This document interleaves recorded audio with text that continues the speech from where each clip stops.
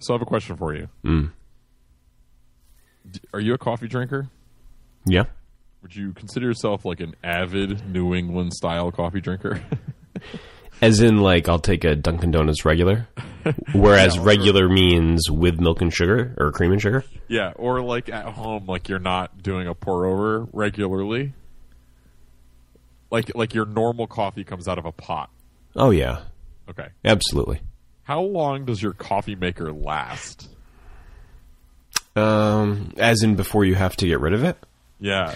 Yeah, I was thinking, it's funny you mention this. I was thinking about this, like, literally yesterday. Because we have, like, a cleaning tandem that come every, I don't know how often, every couple weeks maybe. And they always clean the coffee maker, which I think is a great service. Like, I don't think I've ever had a cleaning tandem that's cleaned the coffee maker before, but they do. And it got me thinking how I think coffee makers are a great deal. Because I don't know how much this thing costs, but it couldn't be more than $50 or something. And I use it every single day. Yeah. And it lasts for, I don't know, a couple years maybe? Maybe longer? Yeah, I feel like... So my coffee maker died yesterday, and I thought it was just clogged. And I performed emergency vinegar-based surgery on it. Right. And now, when was the last time you had cleansed the coffee maker in such way?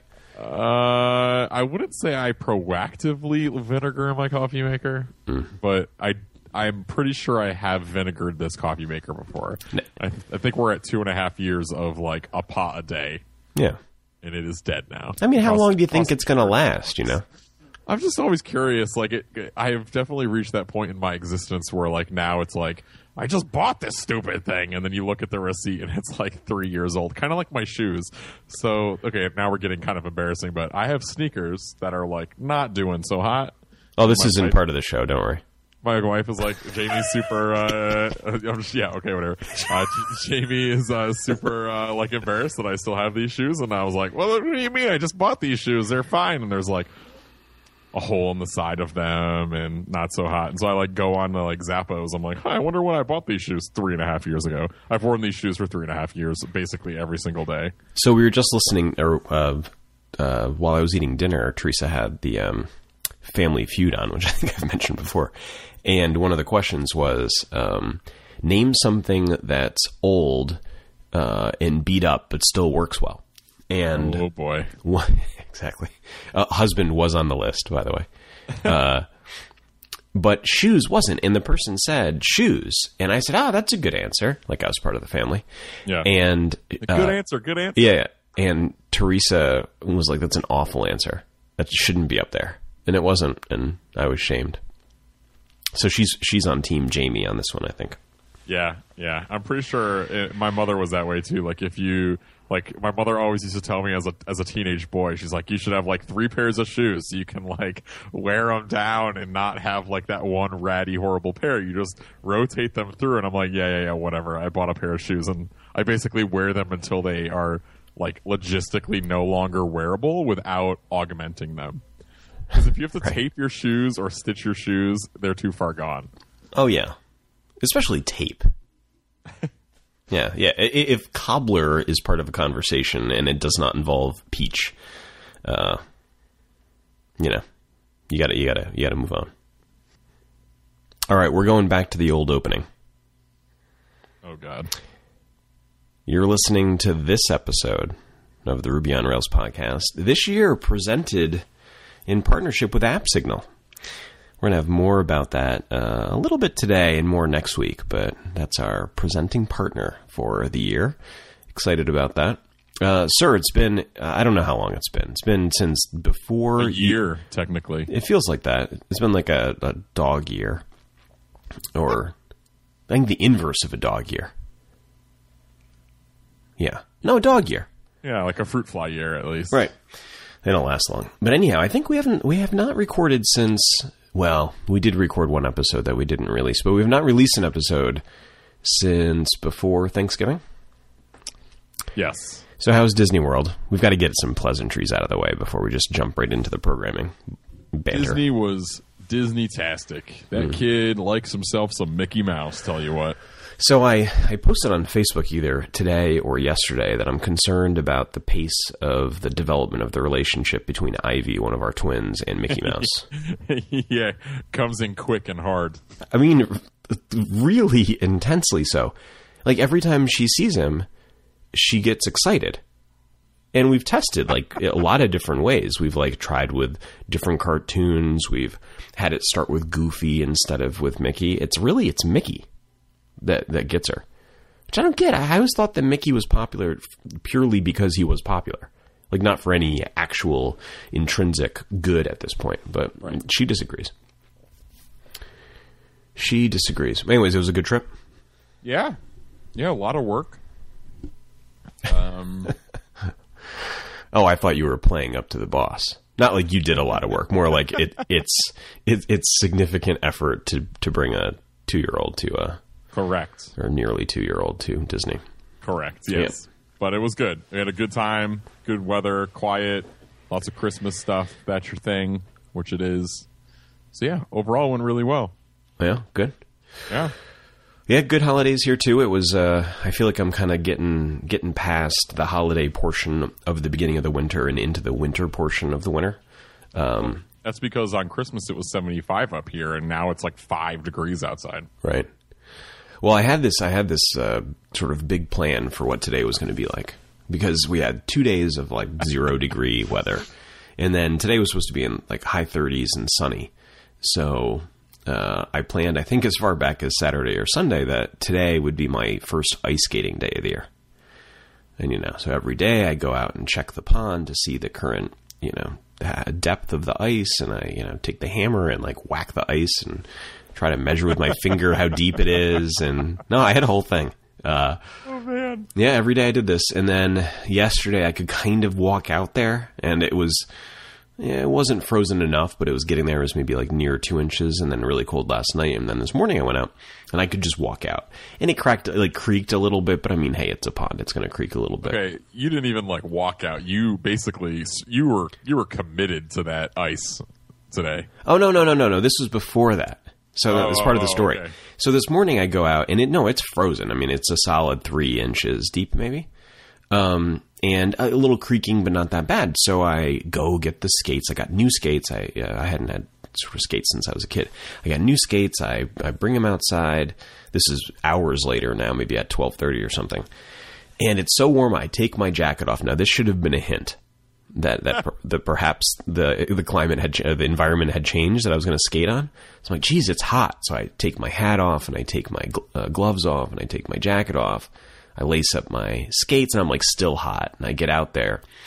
Well, it turns out that if the sun beats down for 4 hours on a pond that's got a black bottom or dark bottom, the ice weakens. Go on. Yeah, so you watched part of it. I don't know how many seconds you watched, but I decided to use that new Facebook Live video feature to broadcast my first pond skate.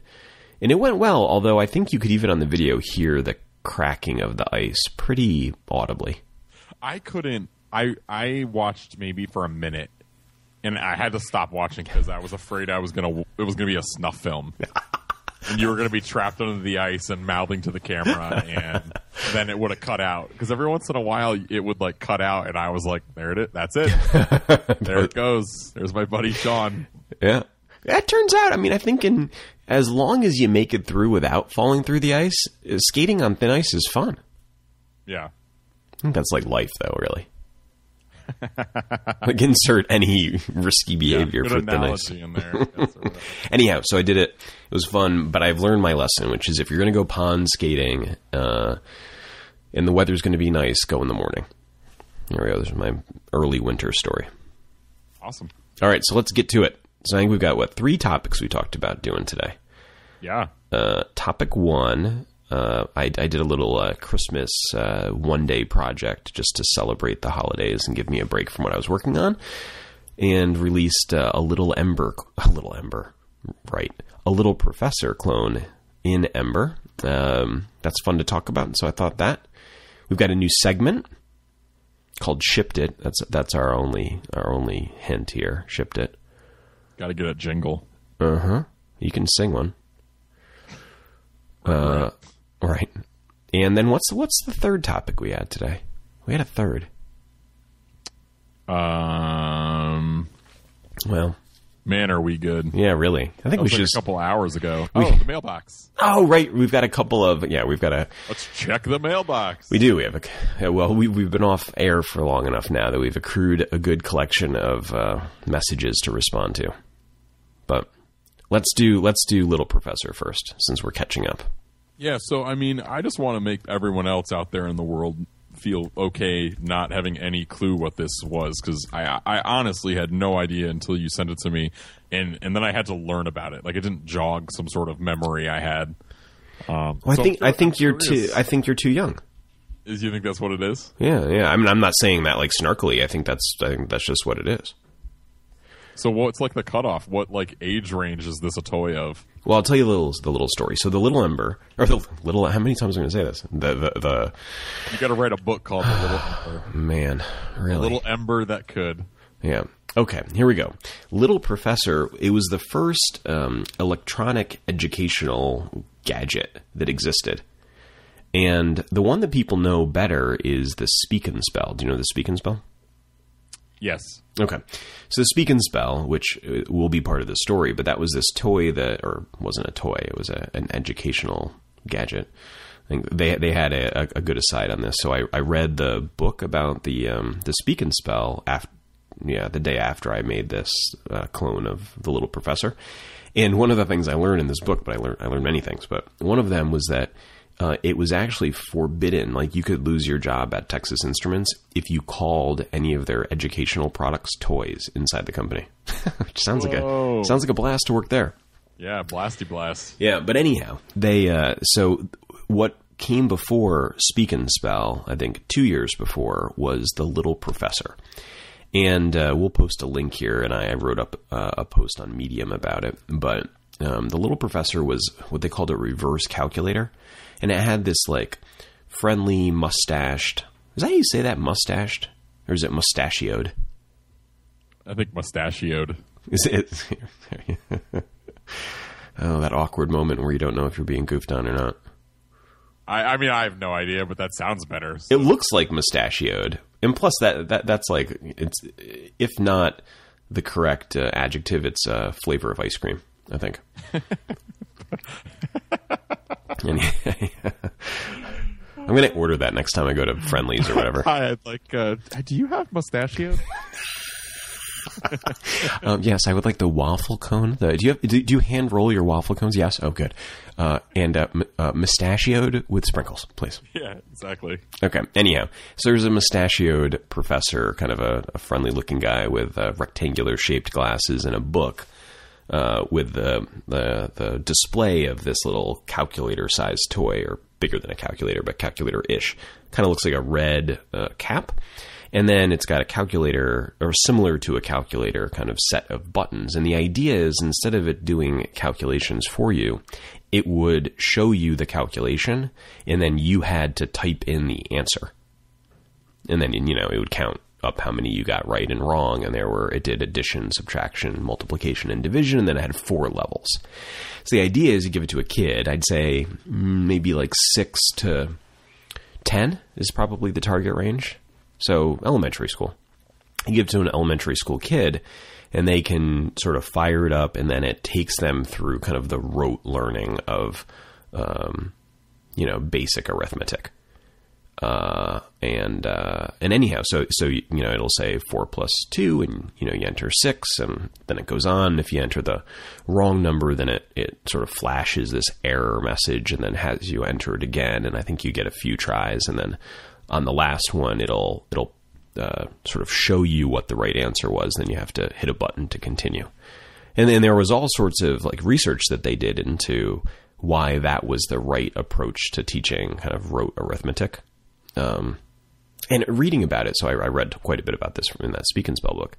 It really makes me think that we're way lazier now than they used to be. Because like it was such a big deal to even make such a trivial product. I mean, it literally took me a day to knock off an exact replica of the entire thing. But it was such a big deal to make it back then that they did they hired researchers to do the educational studies, and did pull string toys to get a feel for what the kids would think, and blah, blah, blah, blah, blah. I did 6 months of work before they even tried to do any technical work on the thing. Anyhow, so that's the Little Professor. It's this reverse calculator toy. And I don't know what got me thinking that it would be an interesting little, side project for a day to do. But it must have been nostalgia about Christmases, because back to the age thing, it came out in 1976. And I was born in 1977. And really its first year that was sold was 1977. So I'm kind of the age where it wasn't purchased, it wasn't the big toy when I was a kid and I could remember. It was the big toy, I think, when I was a kid for 3 years. But everyone had them around their house when I was a kid, because it hadn't been long enough that they had been thrown out or lost or whatever. But it had been long enough that everyone had purchased them already. So they definitely are they're part of my childhood at the very least. So anyhow, this is an interesting little aside. They were quite pricey at the time, which I couldn't believe given how many people I knew had them. But so in 1977, when they were sold, their first big year, they sold over 1 million units, and it cost $20, which is $84 today. Wow. I know. So it's like a TI 84 or 83 or whatever. Yeah. Speaking of overpriced. But anyhow, so this is what I made, and it's fun. I wrote up, how I made it in this Medium post, which I think is kind of, I think it's kind of interesting. Yeah, for sure. Anyhow, I just monologued for a while. So, did you get to play with it? Yeah, I used it as an end user, and I was like, I started doing it, and it's like, oh, level 1, and it's, asks you a question. It's like 3 + 1. Okay, 4. It does that a couple times. I'm like, all right, go up another level, and it's like, again, pretty boring. It's like, blah, blah, blah, doing it. And I'm like, let's crank it, and I press level up to 6 or 7, and I was like, you teleported back to anxious 5th grade, second class. I was like, oh, this is cool. This is a cool app. Seen all I needed to see here. Yeah. One thing I liked about making it is that I'm not a particularly good UX guy, and I have some anxiety about UX, am I doing it right? Is this as usable as it should be? Blah blah. But making a replica, it turns out, is lots of fun, because I could just blame it on that's how it worked. Mac, my 13-year-old, 13 tomorrow actually. He's like, I think it's weird that it there's 2 buttons, one for on and one for off. I'm like, hey man, that's how it worked. Yeah. What do you want? Back when I was a kid. Yeah, interestingly, so I said that the age range was kind of elementary school, and he's in junior high now, so it's not exactly in his wheelhouse, but it's one of the first things that I've made recently where Adam was the 9-year-old was totally into it. Oh for sure. He actually used it for a while, which is pretty impressive, because my competition for the Little Professor here is Madden 2016 and Destiny and. The graphics don't look that good on this thing. Yeah, shut it, kid. You know what games he's really into now besides those 2 is Star Wars Battlefront. I just got that around Christmas time myself. Pretty good. Divisible by 9 person. Right. Well, he's the kid that just shot his, what do you call him? Lasso around your AT-AT's feet. Yeah. Right. What do they call it? What do they call that? What do we call what? The lasso? Yeah, the thing they shoot out of the what is it? An A-wing? I'm not super nerdy about Star Wars. I know. I feel like we should. I'm super not nerdy about Star Wars, and I feel like we should just end that little side trip there before we. The thing that the thing Luke is. The vehicle Luke's in towing where cable, he... Isn't it, or something? Towing cable. There you are. Anyhow, so my competition for Little Professor was NBA 2K16, Star Wars Battlefront, and Destiny, and he spent at least 3 minutes on it, which I considered a massive victory. Boom. And then I went into his class, I don't know, maybe a week later, and I volunteered to do the craft, I guess that's what they called it, at his holiday party. And I did, speaking of Star Wars, I did these Star Wars Christmas ornaments. So I had like a ceramic white bulbs, I guess, that I drew like a stormtrooper face on, and then these, I don't know. Yeah, they were good. Wood stakes with a black circle on it that we did the Death Star on. But anyhow, the real victory and what made this all worth it is that so I walk in and he's got this cute little friend next to him. I forget her name. And he's talking to her and he's like, and she starts nudging him with her elbow. And he's looking at her like, what? And he's like, remember, you're going to ask him something. And he said, oh, hey, my friend really wants to make a game. And I was telling her about that little calculator professor guy. And she thought maybe you could come in and teach us how to make stuff. And, and then I went home and spent the next 4 days making games to impress the kids. Hey, man. Yeah. You did it. There we go. Yeah, I mean, it's a pretty cool little app. What was the hardest part of, or maybe not the hardest part, but at least the most interesting part about, developing this? Like, was it the actual, like, domain, like, aspect of it, like, choose a bunch of numbers and see if they add up or multiply or what, or? Well, I mean, sort of progressively it got more interesting as you went through the operation. So, like, additions, the only thing you really had to think about in addition was, and this is obviously not complicated, but you couldn't have it add up to more than 2 digits. Right. Right, because the original only had 2 spaces that you could type in the numbers. So, I mean, that's not that interesting. Subtraction, you had to worry about the first issue, plus it couldn't be below 0. So that was like a new thing. Multiplication was basically the same as addition. But division was the interesting one, right? Because in division, you have to have it be answerable with integers that are 1 or 2 digits long. So that was sort of an interesting problem. Not super interesting, but more interesting than the others, just figuring out, how I wanted to do that sort of calculation of what the possible problems are that work. And then related to that is what's a difficult division problem was sort of interesting, right? What should go into level 1, 2, 3, and 4? And, how do I do that so it can generate it on the fly, so I can sort of parameterize all of that instead of building tables, which I'm sure is how they actually did it, but seemed less fun at the time. Yeah, for sure. So that was all none of it was hard. But kind of they were little brain teasers, kind of the things you do in the, the back of a Sunday paper, except it was on this. That was kind of fun. I think that, there was a bit of a state machine element to it. You sort of had to think about it that way. This little gadget would get into these states, and then in the different states, only certain things could happen. And that was kind of interesting, I thought. I thought it was interesting how constrained the design language was in the project.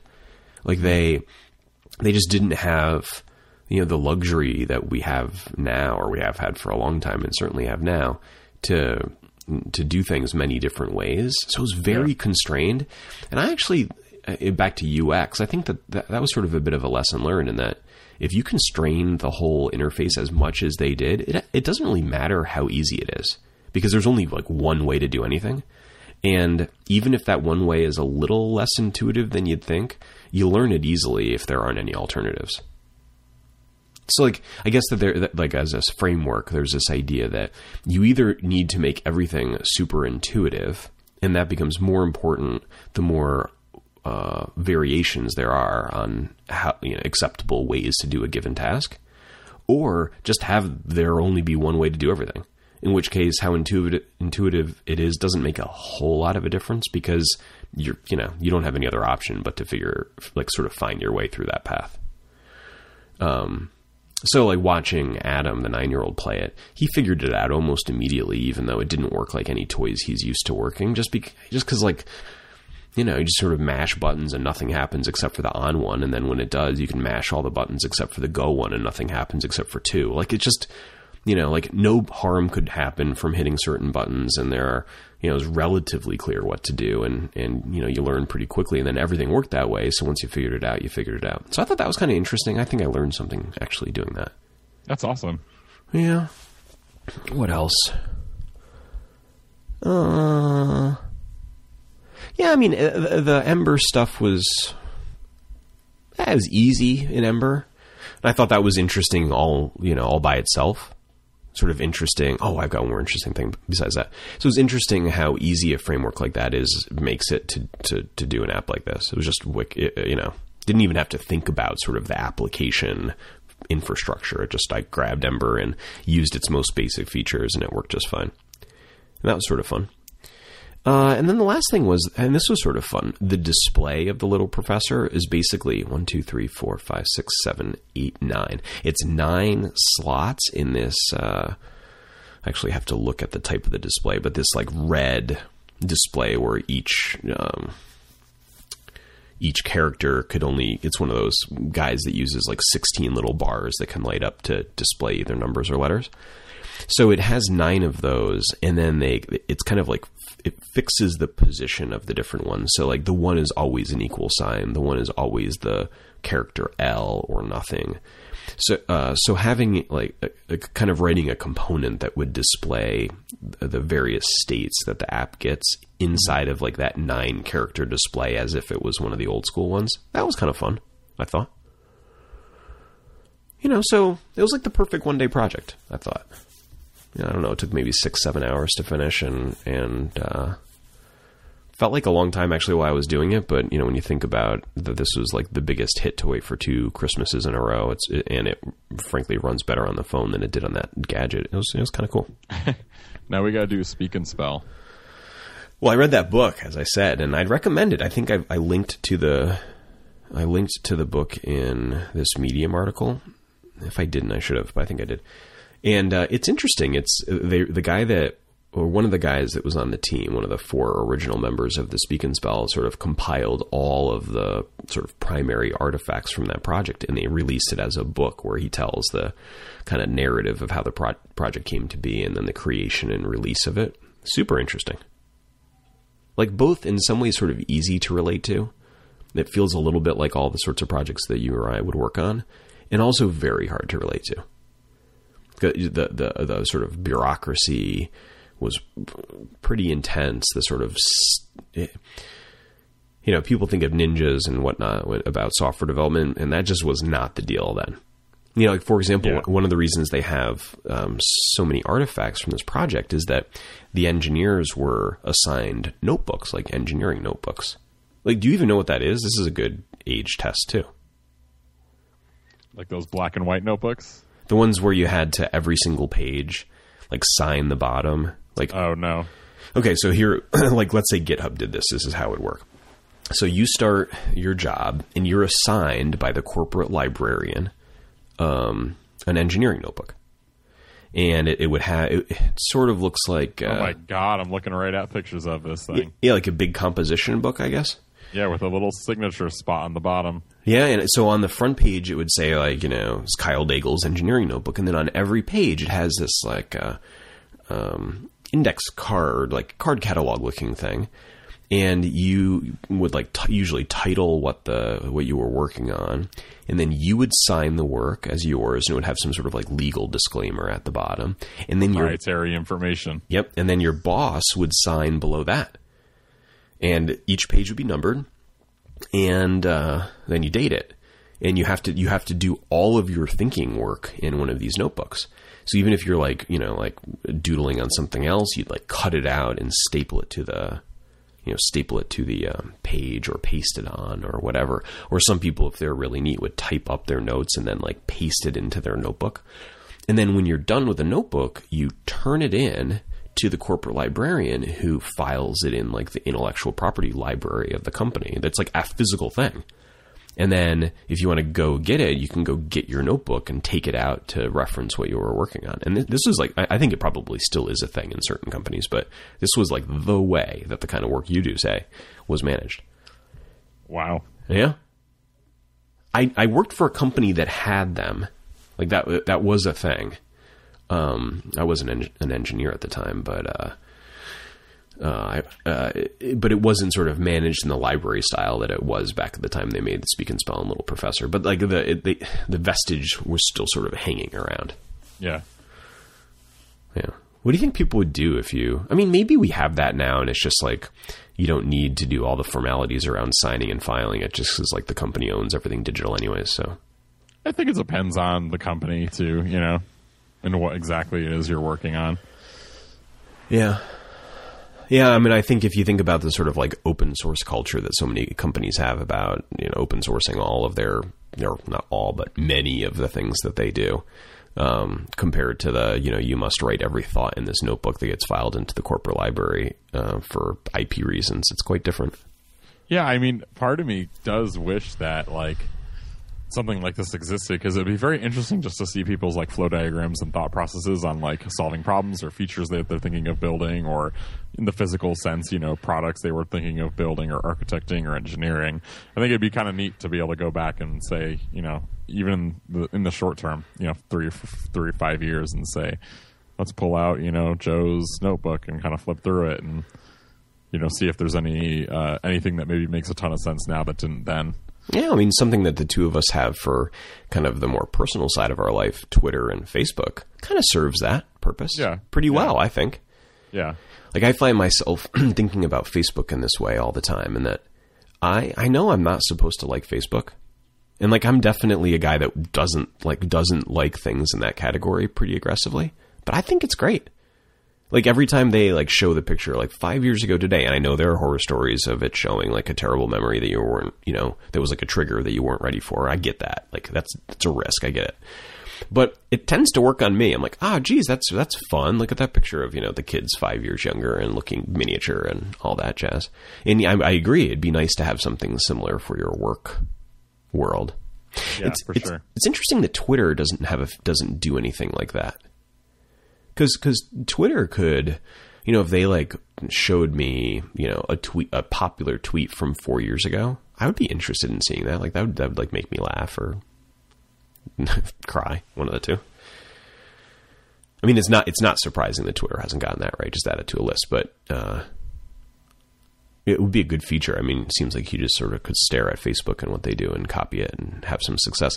And to your point, I also think it's interesting that from like a, you know, business, work, life, IP management standpoint, that something similar isn't done too. Got to do something with those new 10,000 characters they're going to give us. Is that the number? That's the online joke, at least. Mm.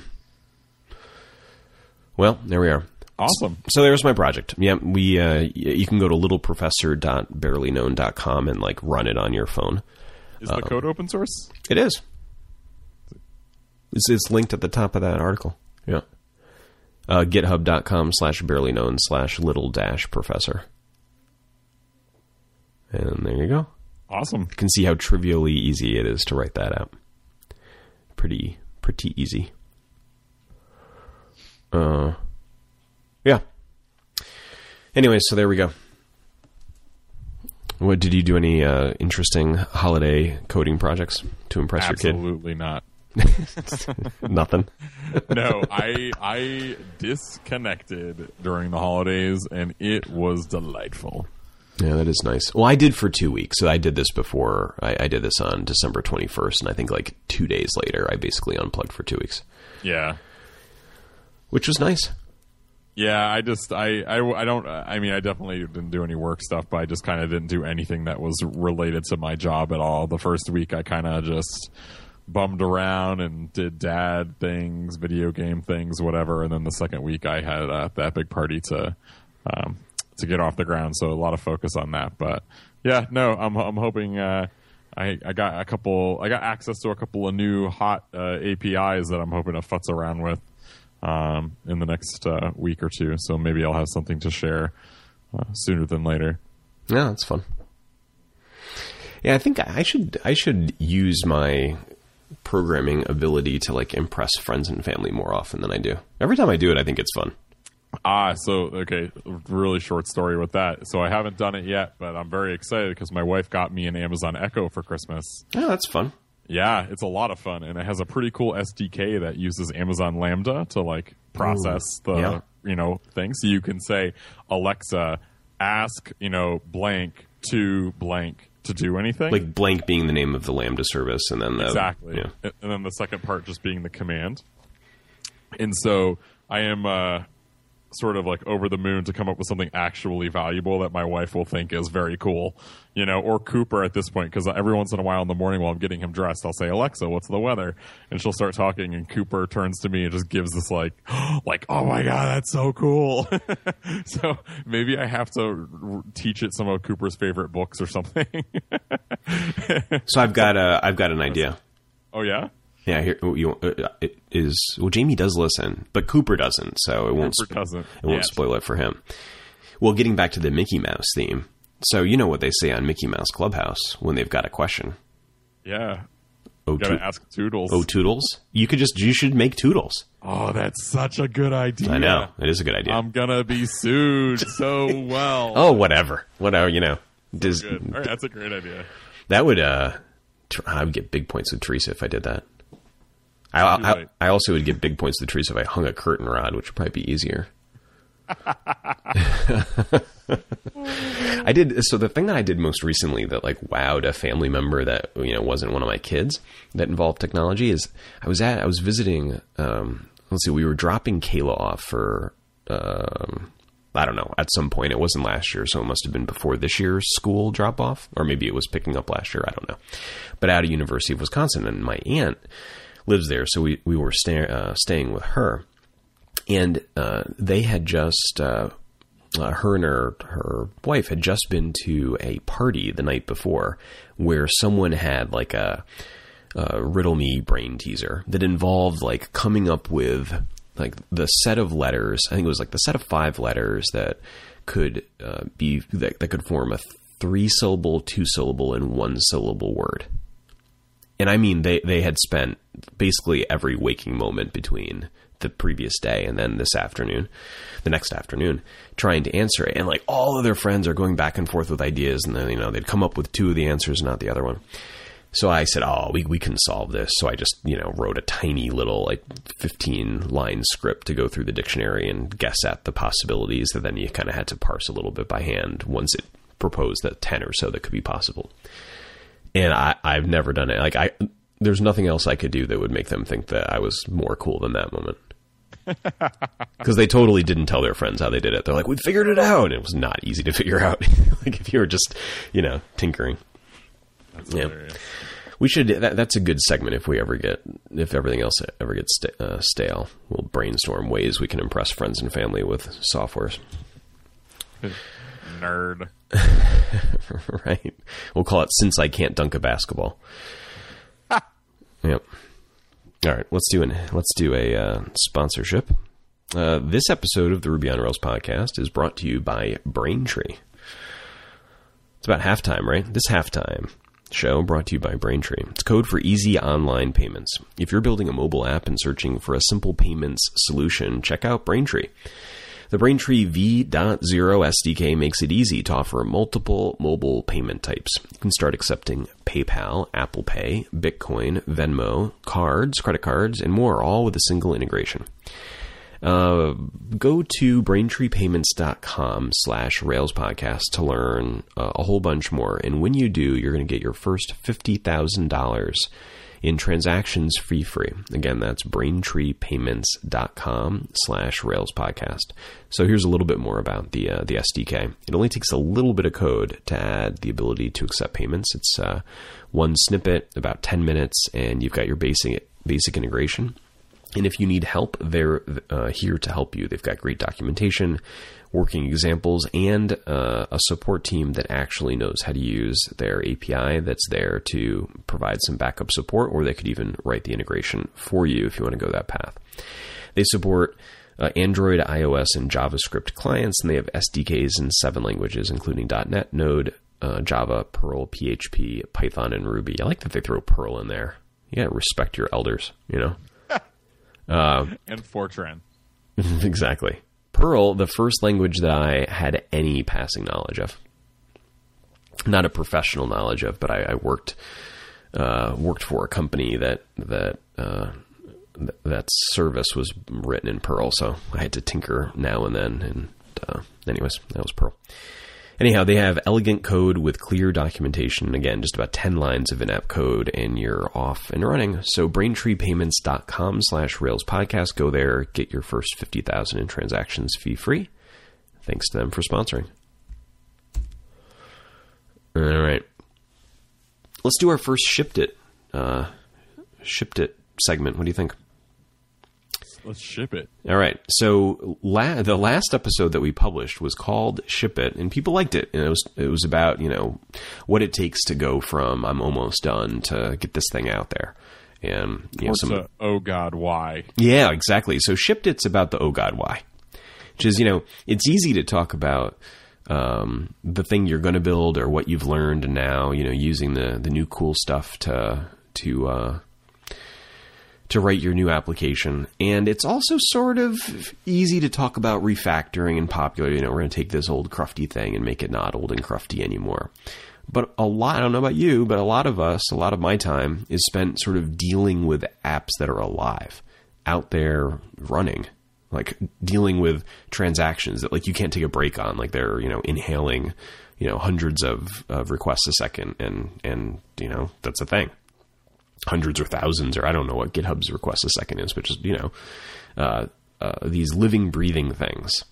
So we thought Shipped It would be a fun segment where we talk about life dealing with an application that's out there being run and or being used by users or other services, and all the tricks and techniques and tools and services that we use to get that done successfully. And this is going to be the segment that's brought to you in partnership with AppSignal. There we go. Anything else about any preamble from you, sir? No. What are we going to ship today? Well, we talked before about how we manage sort of production exceptions and workflow about that. But then we were chatting about something you're working on right now, and I think that's a really good topic for the first episode, first segment, if you were willing to chat about it. Oh, hell yeah. Yeah. Okay, so you are working on the classic Shipped It problem. Yeah. I think. Tell me about it. You know that time when every startup aficionado told you to say, F it, just do it how you want to do it and get it out there? Well, then at some point you become GitHub. Right. and you, at the very beginning, you decided, it would be a hell of a lot easier if we could just have these giant database fields that we could serialize attributes onto using serialized attributes by my fine colleague, Rick Olson. And so if you haven't used this, the idea being that, you have a giant blob field where you can, instead of adding a new database column each time you need a new column, I guess, database, yeah. Then you could just jam it on in there in Ruby and, have an array or a hash, or you don't have to stick just to sort of the database supported types.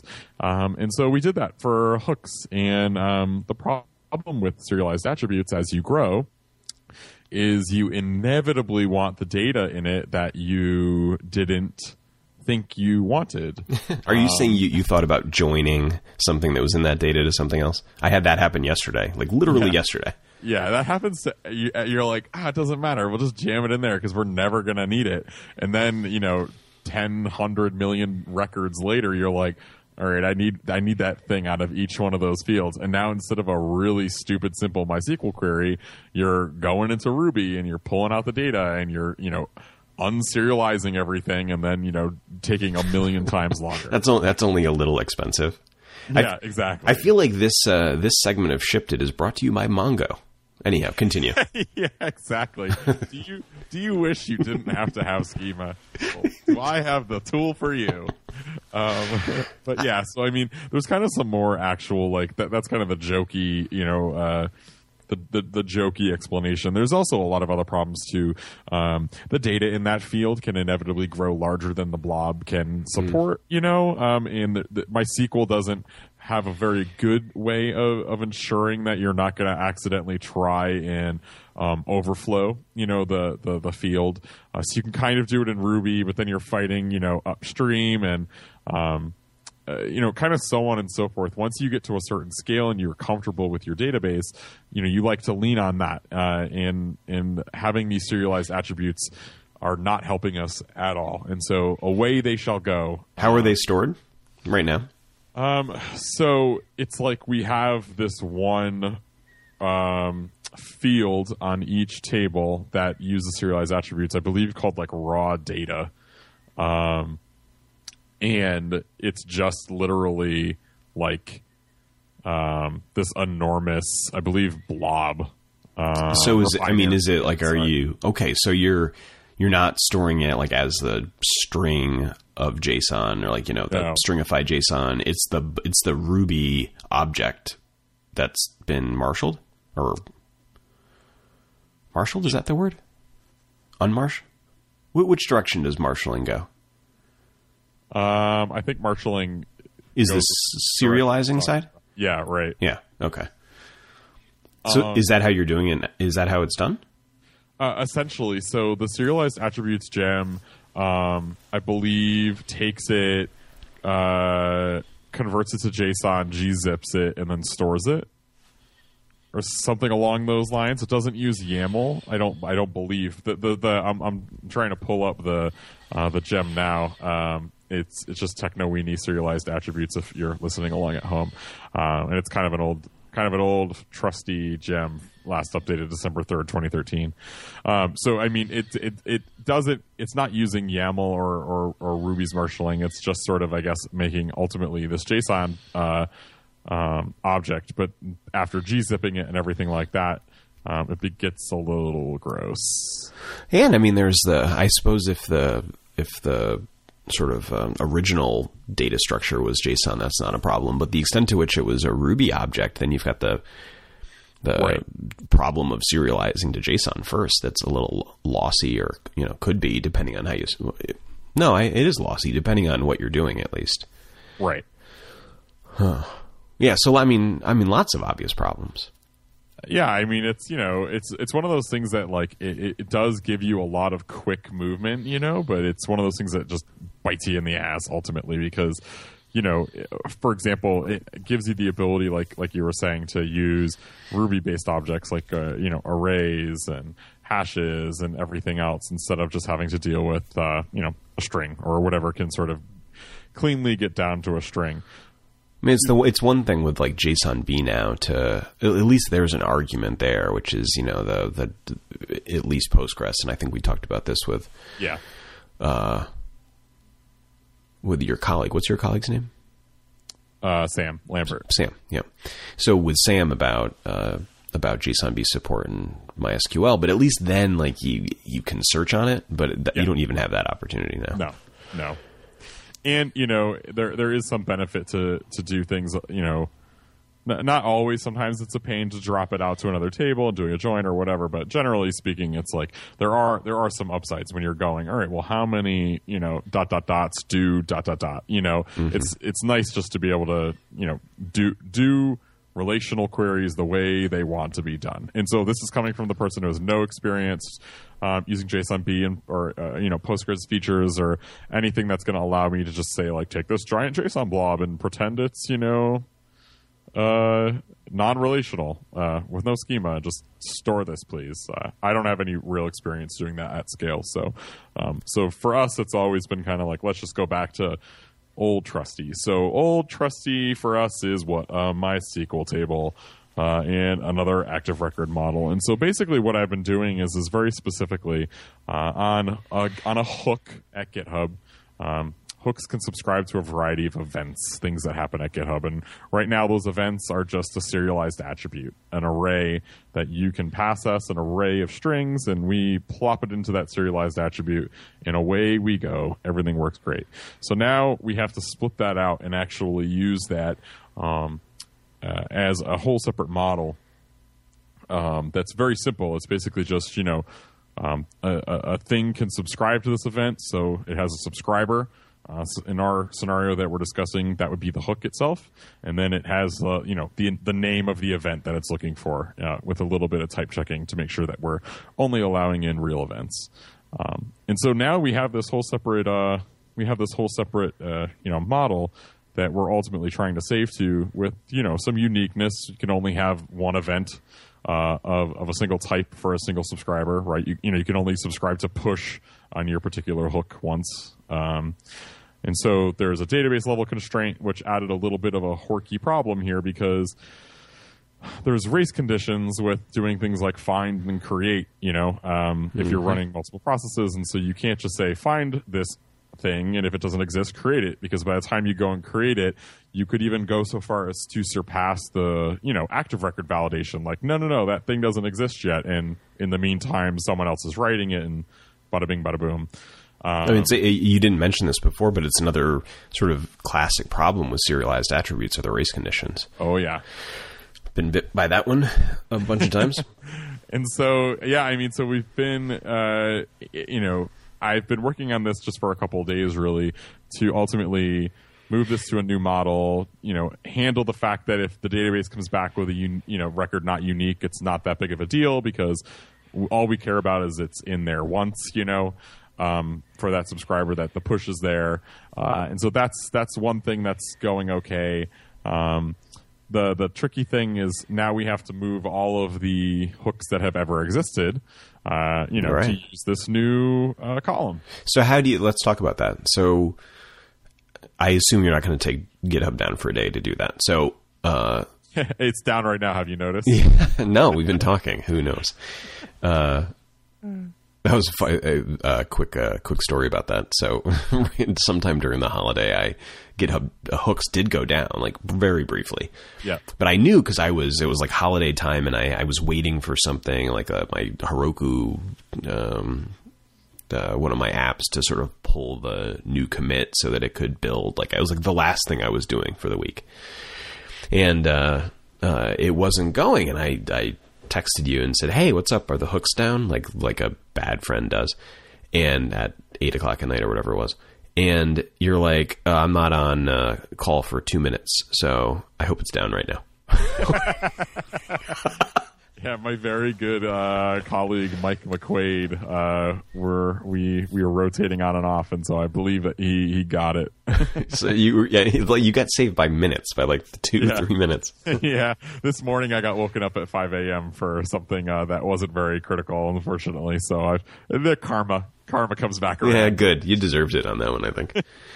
Well, so what are you going to do about this migration? It seems like there are a couple approaches, and they seem fun to talk about.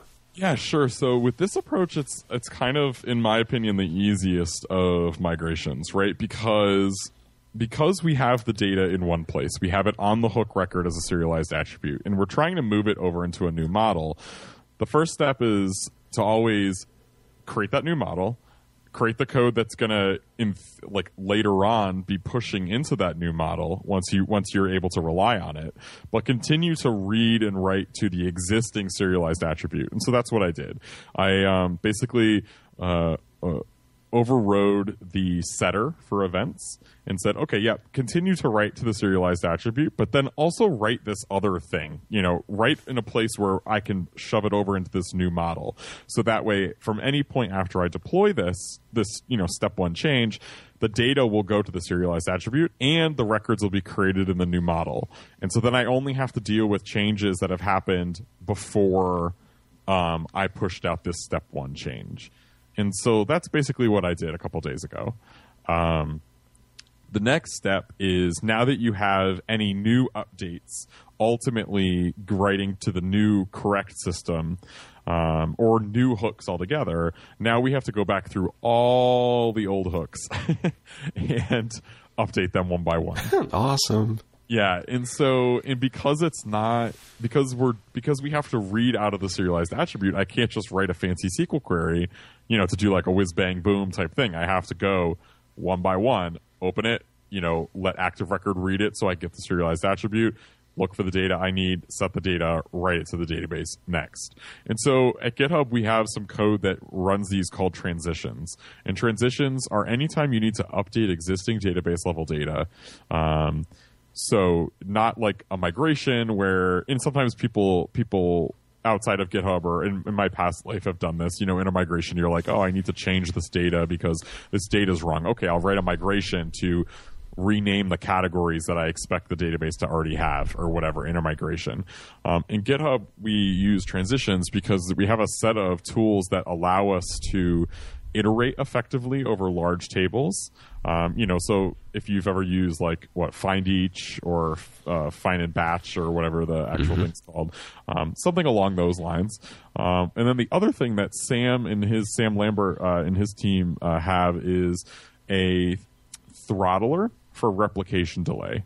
And so sometimes when you are, again, at least in MySQL, are working on a large set of data and you're making a lot of writes extremely quickly because you're just going get this hook, write this hook, get this hook, write this hook, get this hook, and you just do that over a period of time, the master and the replica databases can, get further and further apart with replication delay.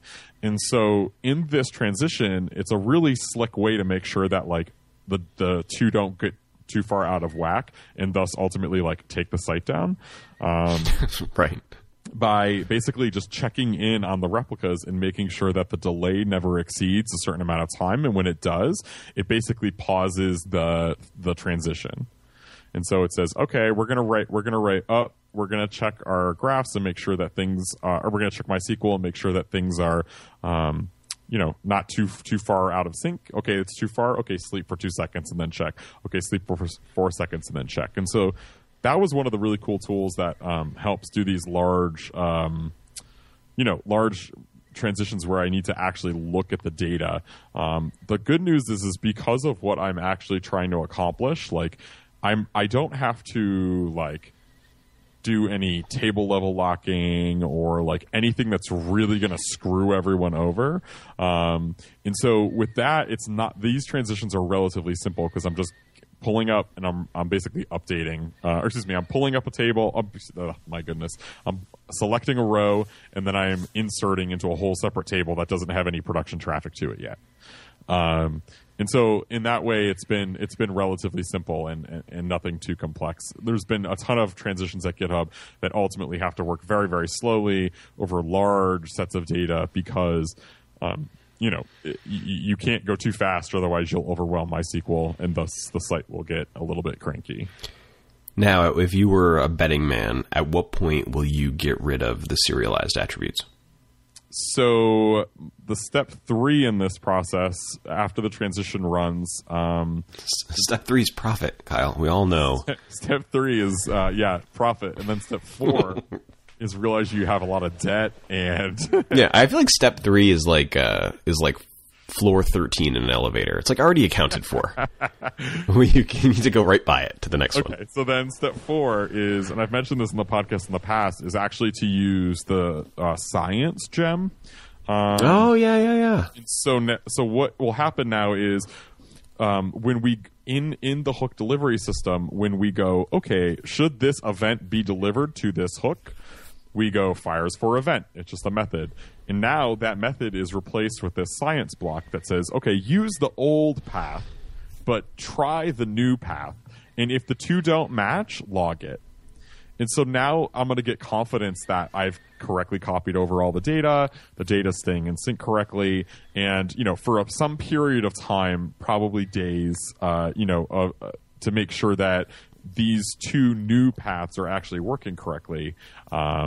I'll know whether, there's 10% of hooks for some reason that just don't have their events in sync. And maybe that means the transition didn't account for something, or my code that updates the events in the new model isn't working correctly.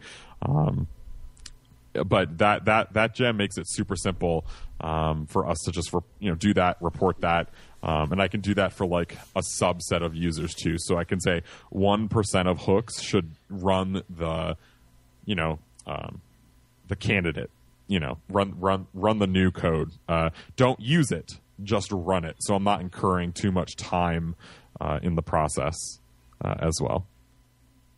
All right. So you still haven't bet. So when does that mean you get rid of that column? I mean, bye-bye old serialized attributes. Pretty fast. That whole you did not compensate me for this comment, but this feels like a decent sized effort. Thank you, Sean. I feel validated, really good about that. Yeah, no problem. Yeah, I mean, it's like, luckily, it's one of those things where these problems come up in every project. And I think, I've been lucky that when my colleagues have come up against these projects, there are bits and pieces of tools that I can pull against, even though nothing is solving this actual problem, like moving from a serialized attribute to a model. Mike McQuaid and I are, I think, some of the few at GitHub that are, really diving into this at the moment, but it's on everyone's sort of radar. And so there's not like a playbook, but luckily I was able to say, okay, I know I'll have to transition the data. And so there's some people that have written some great code around throttling for that I can pull and use. And then same thing with the science, or it might be called scientists technically, but I can use that gem to make sure that my results aren't like totally horrible and gonna ruin everyone's day when their hooks don't get delivered. So it's a relatively big project, primarily because of the amount of data. So yeah, we're definitely and the risk is high. I mean, like, you can't screw that one up. No, but luckily, like I said, I mean, there's like enough checks and balances that I can run this without actually running it for customers for as much time as I need to. And so it could just be a couple days, it could be a week or two, but at some point I can run it for 100% of customers without using it for 100% of customers. And I mean, if that comes back without any mismatches, then we are honky dory. Mm-hmm. So, well, sir, that was a good first installment of Shipped It. And then I'm gonna ship it. Right. Well, that's the thing, once you shipped it, you're going to ship a lot of little things that are not as glorious as that initial thing, like a huge migration of serialized attributes to a new model. Yeah.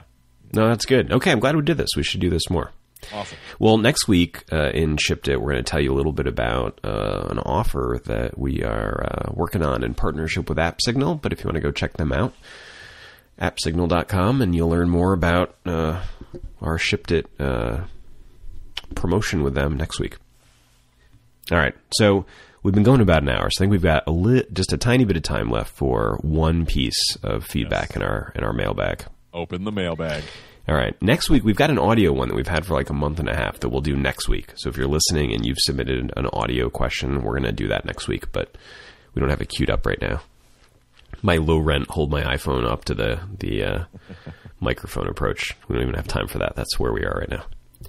Okay, so I'm going to not read this listener's name, but read the email. I think it's not identifying. The content's not identifying. At least I'll skip over anything that is.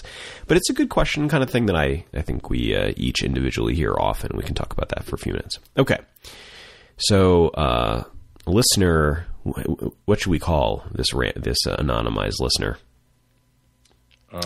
John or Jane? Listener Jane. Good. Listener Jane writes, I'm stuck in an organization where I want to make things better so I can enjoy my job more. We've got a Rails 4.2 app and Ruby 2.2. It's a bit over 3 years old. So far, we've described like every company in California. Except for GitHub. Exactly. So far, all we know is that Jane does not work at GitHub. That's what we have figured out. That's funny.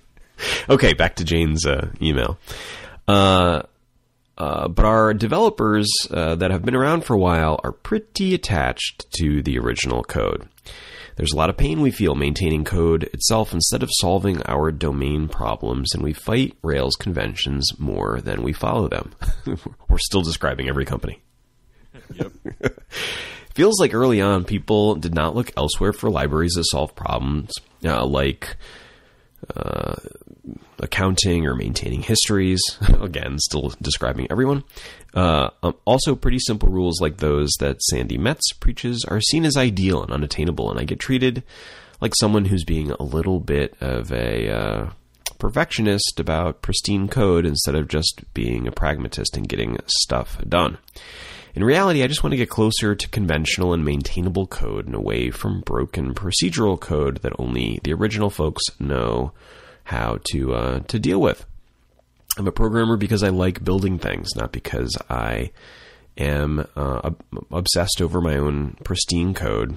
Probably been spent 2 years in Ruby sort of playing around before getting my first Ruby gig, and I'm concerned about maybe I need to leave, but I don't want to quit too early. Do you guys have any recommendations for dealing with these treacherous waters? And he also thanked us if we made it this far. Or she. Jane. Jane thanked us. Nailed it. Okay. So this feels like what percentage of developers feel this way, do you think? 80, like maybe more. Most? Yeah. So I think that's like my point number one for Jane, is that you are absolutely in the majority with this feeling. And I would say, without getting too like self-congratulatory, I think that it's also something to be said around, if you do feel this way, like, it's probably a good thing professionally for your career. You know, I mean, I feel like you could be, even at a great company, and I feel like you should still like sort of feel this way about something. You know, like I'm unhappy with how we do X, Y, and Z where I'm at, and so I think that it's probably should cover like almost 99.9% of good developers, and then probably like 80% of all developers. So in my experience, I wish I had a good analogy for this, but in my experience, this is much more in the developer's control than they think it is, in the following way. In that, like, you don't control the situation on the code base. Like, so let's say in this one, it's a 3-year-old project. There are multiple people that have been there since the beginning, probably 20,000 lines of code or something in the main app, like maybe more, right? So that's a lot. There's going to be 20, 30, maybe 1,000 lines of Ruby code in a Rails app, which is a lot. Now, even if it's 15,000, that's a lot. And I'm guessing, just based on the little bit I know about Jane's company here, that it'd be about that size app. So, you're not gonna, no matter what you do, you're not gonna like blink your eyes real hard and have things be all precious. But whatever you're working on, you can neaten up pretty nicely most of the time, like your little corner of the world. Mm-hmm. And I find that that's true of testing too. Now, sometimes you need to like rig up the universe to test one thing, and that can be a little bit hard. But usually, when if Jane's working on a new feature or refactoring an existing thing, or adding a new capability or whatever, you've got basically the control to say, okay, well, I'm going to do this in the way that I think is right. I'm going to follow the conventions to the extent that I can, and I'm going to like isolate my little world and make it testable, even if everything else isn't tested. And so what if it's like part of a bit of a pig pen? From Jane's point of view, Jane's work can be somewhat neat that day. I think that tends to be more true than people think. Do you think so? Yeah, I mean, I think so. I think that, I think the thing that I have struggled with similarly has sometimes been when to, put your nose down and just say, no, I can make this better, and I'm going to make it better right now. And knowing when, like she said, in an ideal world, her coworkers think that she would rather just be sitting around and like always just refactoring everything and never actually shipping any real code. And I think that, some of the simplest things that I've seen developers do successfully on long running projects or, older projects has been, submitting a PR that does a useful abstraction in the way that you would like it to be done moving forward, and not necessarily just in the style that app is currently in. So what am I saying? I'm saying if you're looking at a long method that has a bug in it, instead of just writing a test, fixing a bug, and moving on with your life, write the test. You can fix the bug and then see, okay, should this be more methods? Should this be its own object? Should this be its own class? Because when you're solving that small bug, to do that one more step of saying, okay, can I make this actually better? It's an easy thing for you to show your team without them feeling like, oh, you're going off on a tangent and, you're just going crazy rewriting this whole system. Because I feel like most of the arguments about this, well, we'll never get that good. Our code will never be that good. We're a real app solving real problems. I feel like most of the resistance there is just around the fear of, having to flick a switch and then suddenly be writing this in this super rigid way. And I find that I've learned from colleagues the best around, fixing old code by them just coming in and saying, hey, I'm just going to make this one thing work better. I'm going to return like an enum here, or like, like a giant class variable, or whatever helps make it clear that we're returning this instead of the number 7, or whatever.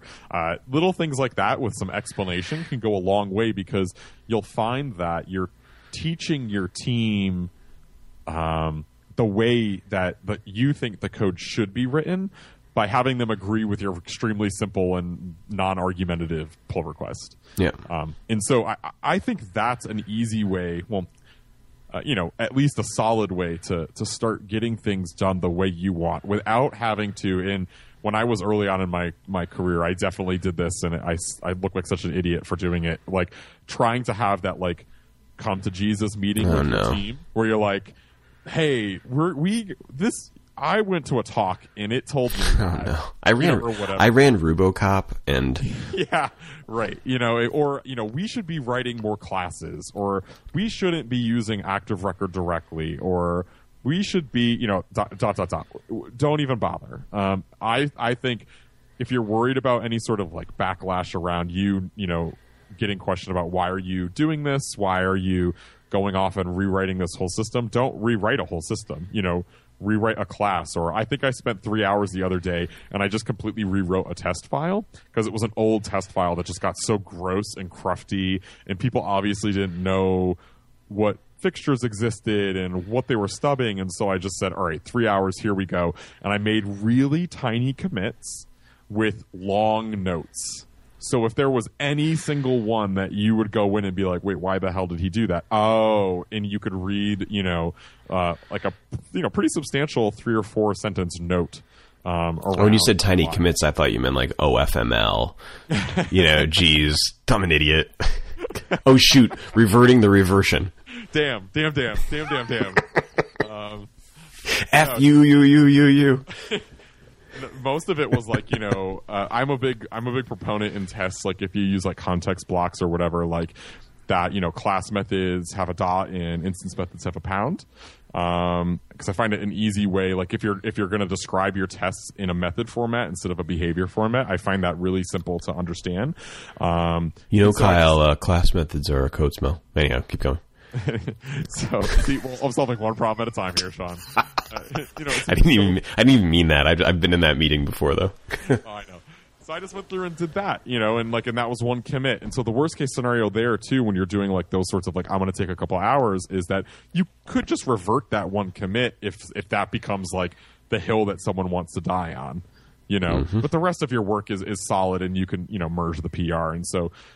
That's what I would do. I would find something really small and simple, and preferably fixing a bug instead of just going in and saying, I'm going to refactor this because I see pain here.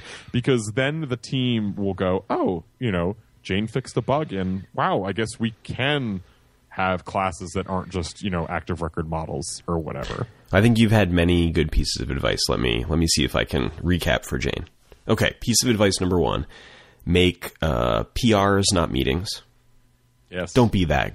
I'm going to make a T-shirt that says that. Right. Does sound like a T-shirt. And that's like, don't have the meeting. Don't be that gal or guy. Okay, that was good. Number 2, make molehills, not mountains.